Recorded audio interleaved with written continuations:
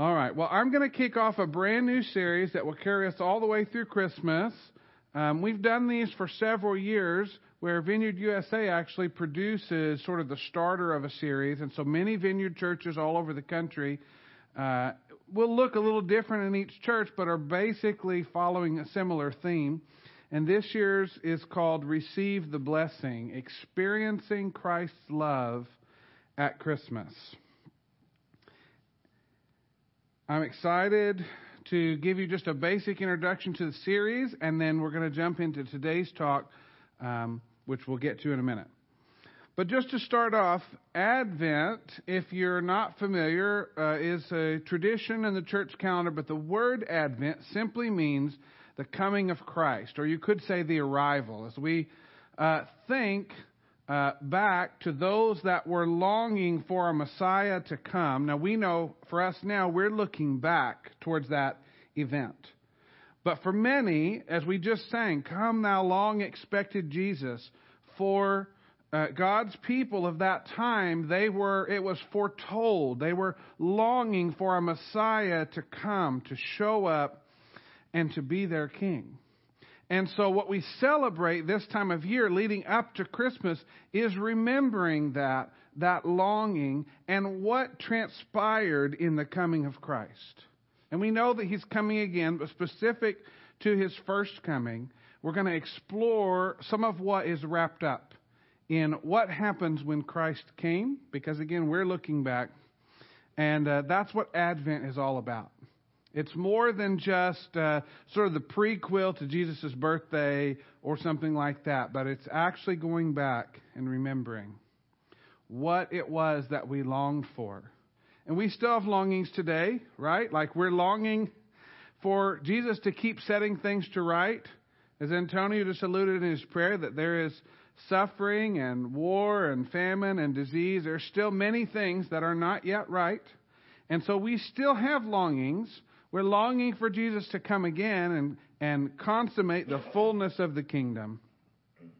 But this morning, let's focus on what is wrapped up in the coming of Christ this Christmas season. And over the next several weeks leading up to Christmas, we're going to explore several different things, which I'm just going to lightly touch on just to paint a picture of where we're going. And the first is that at the coming of Christ is the arrival of love. We like to say love is a person, and His name is Jesus. And so one of the themes that we'll be exploring in our time today and in the coming weeks is that love has come to find you right where you are. See, when Jesus came, when the arrival of the Christ happened, as we will read in the Christmas story, He came to where we are. He took on the form of a man. He came down to the earth to be with us as people, to identify with our experience and to encounter you right where you are, without the need for you to have some list of things that you need to do to get to Him. He came to where you are. Jesus also embraces you, as we'll learn as we explore these stories. Jesus embraces you at the core of your identity. See, He didn't just come as sort of a visitation just to change things externally, but He came as part of His compassionate heart for humanity to embrace you at the very core of your identity, so that it would become possible that you could have the type of intimate relationship with Him as Father, as God, as Lord, that we now have the privilege of experiencing. And if you have made that decision to follow Christ and you've been walking with Him and developing that relationship, it really changes everything. It becomes who you are. Jesus is not just a program that we add on to our life like a bonus add-on. He is everything. He changes who we're able to become, who we're able to be, because He actually gives us His identity. And He embraces us at that level. We'll also be looking at how Jesus is the love of God expressed to us at Christmas. that the actual coming of the person of Jesus Christ is an outworking or an expression of God's love for His people, which is you and me. Now, I want to stop and define term real quick too, because this series being entitled Receive the Blessing, and that could sound kind of, I don't know, self-centered or greedy, but we need to understand what blessing means. Because blessing in our culture can often mean, I got a bonus at work. I got some tangible blessing. And I'm not saying those things can't be blessings, but the essence of blessing is a real, tangible expression of all the characteristics of love. And as we've just defined love as the person of Jesus Christ, He is the real blessing. The love that we experience in a relationship with Jesus far outweighs any sort of monetary or material blessing. The essence of it is love. And so what we're going to explore as we go through this series is, what are some of the hindrances to us receiving love? How many of you, I have been like this, I won't even say that I've fully grown out of it, but how many of you have trouble receiving a compliment? It just makes you feel a little bit uncomfortable, right? And it may be given to you with all genuineness and sincerity, but you're just a little uncomfortable with it. You don't quite know what to say. Do I now have to return the compliment just out of obligation? Do I agree with it? No, maybe that's too self-aggrandizing. It's just like, for some of us, we just don't know what to do with that. How many of you have trouble? You don't need to identify yourselves. This is rhetorical, right? How many of you have trouble receiving gifts in the same way? Maybe you love to give, but somebody gives you something and you suddenly feel this obligation or this social contract that, I've got to return the favor. I need to give in a commensurate level, and maybe that brings on a level of anxiety. Now I've got this on my list, or I've got to figure this out, or maybe you suddenly feel like, maybe I should have already gotten it. I should have foreseen this, and now here I am with egg on my face because they've shown kindness to me. Many of these things are what I would sort of describe as blocks or hindrances to being able to receive. And I hope what we'll explore as we go through this series is allowing Jesus to come into those places and maybe adjust our focus, maybe heal an area that's broken, and help us move towards being able to receive love freely. Receive freely from Jesus. And one of the last things that I want to mention as we sort of set this series up is that what we will find that if Jesus is love and that is true blessing, He would also tell us that all that He is yours. And I hope as we go through these next several weeks and as we come up to Christmas, we will actually have that experience of knowing that everything that He is ours. The coming of Jesus doesn't just represent a point in history or the gift solely of salvation, although it does include that, because that's part of the plan, but it includes Him actually giving us everything. Sort of opening up the floodgates of heaven and bringing us Himself and all that He is. Let's pray before we jump into today's message. Jesus, we just welcome You.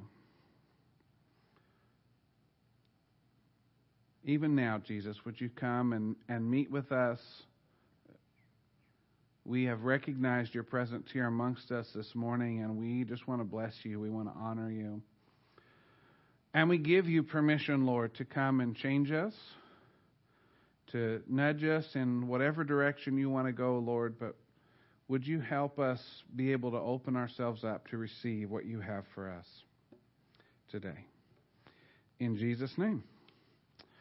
Amen. Well, today we are going to focus on receiving the blessing of living water.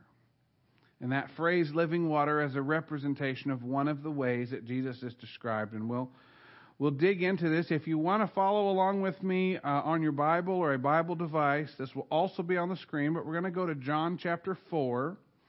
I'm going to do verses 6 through 10 here in just a moment. Let me go ahead and flip this open here. John chapter 4.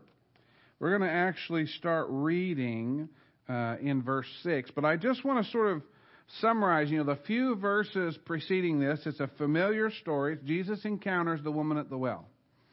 And I'm not going to retell that story. But basically, in order for Jesus to get where he had to go, he had to pass through Samaria. And if you know the cultural context of the time, that would not have been a friendly place for him to pass through. These cultures were not friendly to each other. But in the midst of this journey, this is where we pick up in verse 6, Jesus, worn out by the trip, sat down by the well, and it was noon. And it says in verse 7, a woman, or a Samaritan, came to draw water. And Jesus said, would you give me a drink of water? His disciples had gone to the village to buy food for lunch. And the Samaritan woman, taken aback, asked, how come you, a Jew, are asking me, a Samaritan woman, for a drink? Jews in those days wouldn't be caught dead talking to Samaritans. Does that spell that, that conflict that we were talking about? They did not get along. And they were actually sort of ingrained in their culture that, that we don't mix. It's like oil and water. And so even for Jesus to ask the question was almost scandalous. And she recognizes that. She recognizes that it's very unusual for him to ask this question. And in verse 10, Jesus answered, if you knew the generosity of God and who I am, you would be asking me for a drink, and I would give you fresh living water.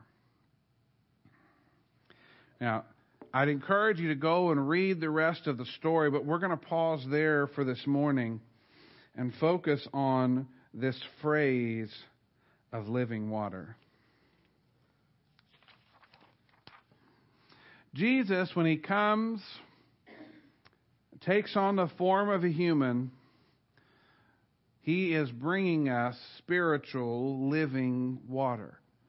We know that he says, if you drink of the water that I give, you won't thirst again.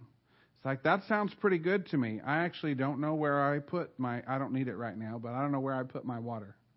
I went and got a water, and suddenly that made me think of it. So, but what I'm thinking of is, wouldn't that be neat, like, to drink something and think, I'm never going to be thirsty again. It's almost like I just have a continual access to what I need. Because I don't know about you, but like, it's not real convenient how often we get hungry and thirsty, right? Especially as we celebrated Thanksgiving last week. Like, it kind of feels like the whole thing revolves around hunger and thirst and versions of both of those things. Well, what I want to draw out for us this morning is that one of the things that Jesus does is that Jesus comes as living water. And if you're in this place, you can identify. Jesus comes as living water that saturates the dry ground of your thirsty heart. Jesus comes as living water that saturates the dry ground of your thirsty heart. Some of you have maybe heard this story, but one of Arthur's nicknames is the camel. Because Arthur loves to go long periods of time and not drink anything. And then suddenly, everybody who has a glass of water, it will be gone. Because he will fill up. He will drink all of his and ask for yours and maybe go get a refill. And, in the same way that a camel would, because they will store up water and then they can go long times without. But I want you to imagine with me, if you will, that picture of the ground or the soil in the desert.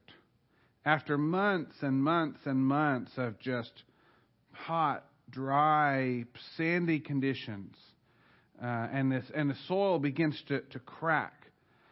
And one of the images that comes in my mind as I think about this, if you can think of soil sort of in that condition, it doesn't just take a sprinkling, right? Like, in order to restore that soil to closer to what we have here, the beautiful, black central Illinois farming soil, that moisture content is much higher, but you can't go from cracked and dry to saturated with just a sprinkle. It actually takes a lot of water. It takes a lot of water, and it probably takes a lot of time. Because for something to become saturated, it has to be worked in. It has to have time to be absorbed and to begin to change the composition and reach the deep parts of those cracks. And it just is a process. And this is one of the things that Jesus does, is that He comes to us, and when our hearts are like that dry, cracked soil, He comes and He begins to pour over us like living water, beginning the process. And I would say, I would venture to say, this is probably a lifelong process, right? Because we might think, well, I got saved when I was 7 years old, and so I don't have that condition anymore. And as we said in another series, for us, life in the kingdom of God is more about movement than membership. And so I think it's probably not wise of us to think that because we got that taste of living water when we met Jesus, that we don't need more of it. Now, we probably need a lifelong, continual flow in order for that dry ground to become fully saturated. Christ also comes as the living water that quenches. Now, this might seem sort of simplistic or natural, but this is the way often that the New Testament writers would write. There's like one idea, but they would tell it in multiple different ways, and different people would latch on to different ways. Christ is the living water that quenches. Again, we can all think, midst of the summer, maybe you're working in the yard or you're exercising or whatever your favorite hot season summer activities are, and you begin to be thirsty.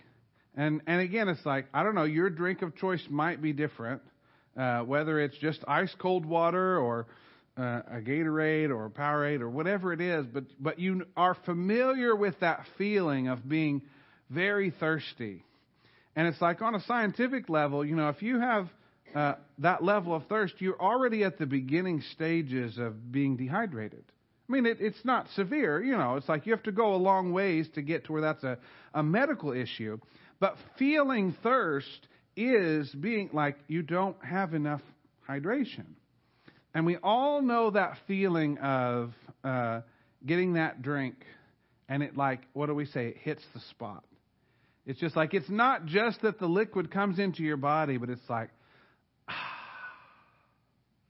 it quenches the thirst. It not only satisfies like your biological need to have liquids in your body, but somehow it speaks to your soul. Because you've been so thirsty, and it quenches that thirst. Jesus Christ comes to us and quenches the thirst that we have.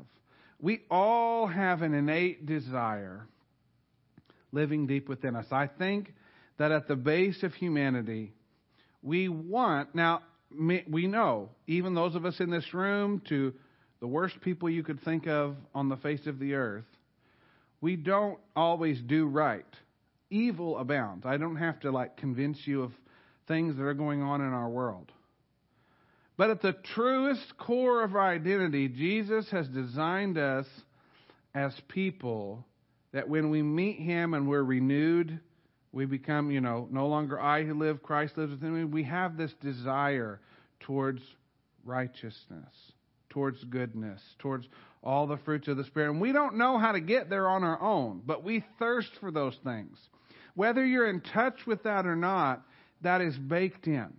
Once you have seen and tasted of the goodness of Jesus, your soul person, in your heart of hearts, you have a desire placed there by God to move towards good things. And Jesus comes as the living water to help quench that thirst.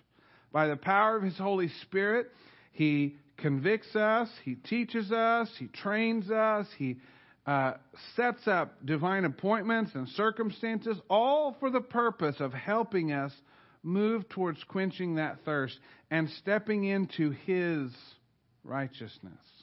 You see, it's all His work. He quenches the thirst because He moves us towards what He has designed us to be. If you want to go with me to this Old Testament passage, we're going to look at a few verses in Isaiah 41. These will also be on the screen. Verses 7 through 20 in Isaiah 41 says, "The poor and homeless are desperate for water." Again, painting this picture of thirst. "Their tongues parched and no water to be found." Now let's just pause there. This could be used as an analogy for our spiritual condition, right? Prior to coming to Jesus, we were poor of spirit and without a real home. And we were desperate. And again, this is what happens again, I don't know your story. I don't know what your life looked like before Jesus, but I'll just say people will do all kinds of desperate things to find a home and satisfaction for their soul when they've not yet met Jesus. But Jesus would say, "I'm there to be found. I'm there for them, and I, God of Israel, will not leave them thirsty. I'll open up rivers for them on the barren hills, spout fountains in the valleys. I'll turn the baked clay badlands into a cool pond, the waterless waste into splashing creeks. I'll plant the red cedar in that treeless wasteland, and also acacia and myrtle and olive. I'll place the cypress in the desert with plenty of oaks and pines." Now you get the paradox there, right? He's describing planting these trees in places they don't belong. That environment is not created for these things. He goes on to say, "Everyone will see this. No one can miss it. Unavoidable, indisputable evidence that I, God, personally did this. It's created and signed by the Holy of Israel." You know, one of the prayers that I prayed in my younger years routinely, and we know there sometimes can be danger. You know the saying, "Be careful what you wish for. Be careful what you pray for, because He might answer." One of the things that I prayed for in my life, and this has not been fully realized, but I have seen instances of it. I began to pray regularly, "God, whatever it is you have for me in this life, would you do something that is so unmistakably beyond my abilities that only you could get the credit? Would you allow me to be used in such a way that what you do through my life, there's no opportunity for people to point at me, but they would say, 'Oh, that must be God.'" The same way as described here. Unavoidable, indisputable evidence that God did this. And I still pray this. I want to be part of the things that God is doing in such a way that even as I add myself to the equation, as I bring my skills and my talents and my time and my treasure, the result is beyond what I could produce on my own. That it's something only God could do. Now, if we imagine this spectrum that we talk about from time to time of receptivity to God, you know, from those of us that are very intimately acquainted with God, to those that are maybe tiptoeing on the edge of relationship with Jesus, to those that are completely hardened to the gospel, maybe even antagonistic. You know, the first mention of it comes up. No, we're not going to talk about that. You know, I'm not into that. And there's like a very solid wall. But one of the other things that Christ does in his coming is that he comes as the living water that softens. And this is why, again, we describe our role as seed planting and watering, because we're not responsible for when that thing grows. Jesus knows way better than we do, for any person that you might encounter, how much washing of water they need before that dry ground begins to soften enough that Jesus can find a place. So we never need to look at someone and determine and judge in our own heart, nope, that one's too hard. That one will never come around. That one will never say yes to Jesus. Be faithful. Be obedient to continue planting seeds and watering. And in that, Christ will use you as the living water that will begin to soften that soil. Begin to soften that heart. I was going back and reading some things from some of our previous series and organizing some of our files and stuff. And one of the things that I came across from our series where we talked about being naturally supernatural, if you remember. It's like, don't judge the soil. I know we're using a different analogy, but it's like our responsibility is to go wherever Jesus sends us and to allow him through us to bring forth that living water, to soften hearts. And one of the things that is of value for us here, being Vineyard people, is being naturally supernatural. Means we don't have to be weird. We don't have to manipulate people or hype things up. We can just be natural. And in doing that, in just being who you are uniquely made to be, you actually dramatically increase receptivity to God. Because they're not expecting you to sort of be they're expecting maybe a lot of religious jargon or a holier than thou attitude. But when we come and encounter people and we're just us and we're talking with a non-judgmental attitude and we're just simply sharing, hey, this is my story. This is what Jesus did for me. It begins to, with this same process, soften hard ground. Help it become receptive to what Jesus wants to do in that person's life. Christ's coming means that even for us, the hard ground within us can become soft again. And so this is an easy thing for any of us to experience, is we've met Jesus, we've had that experience, we have an ongoing relationship, but over time, life just beats us down. And that soil of our heart can begin to get hard again. We feel a little less in touch with the compassion that maybe we felt at an earlier time in our journey. And this is all wrapped up in the coming of Jesus. He comes and says, not only for those that I'm drawing to myself that haven't met me, but for those of you walking out this journey and being battered by life, when your heart ground begins to be a little hard, I can come and help it be soft again. All right, one more before we begin to wrap this up. Christ is also the living water that surprises. Now, we're going back to the questions. Some of you hate surprises, and that's okay. And I'm not talking about, turn all the lights off and everybody jumps out and scares you, happy birthday kind of. No, that's not the kind of surprise that we're talking about. What we're talking about is it's easy to feel, I don't deserve this. I don't know. This is just my cross to bear, that this is how life is going to be, whether it's dealing with a chronic illness or financial hardship or patterns of difficult family relationships. Again, the relentlessness of life can easily convince us that how things are is how things will always be. And yet, Jesus comes as living water that sometimes when you least expect it, trickles in and surprises you with a blessing, with an experience of Jesus' love in the place that you least expect it.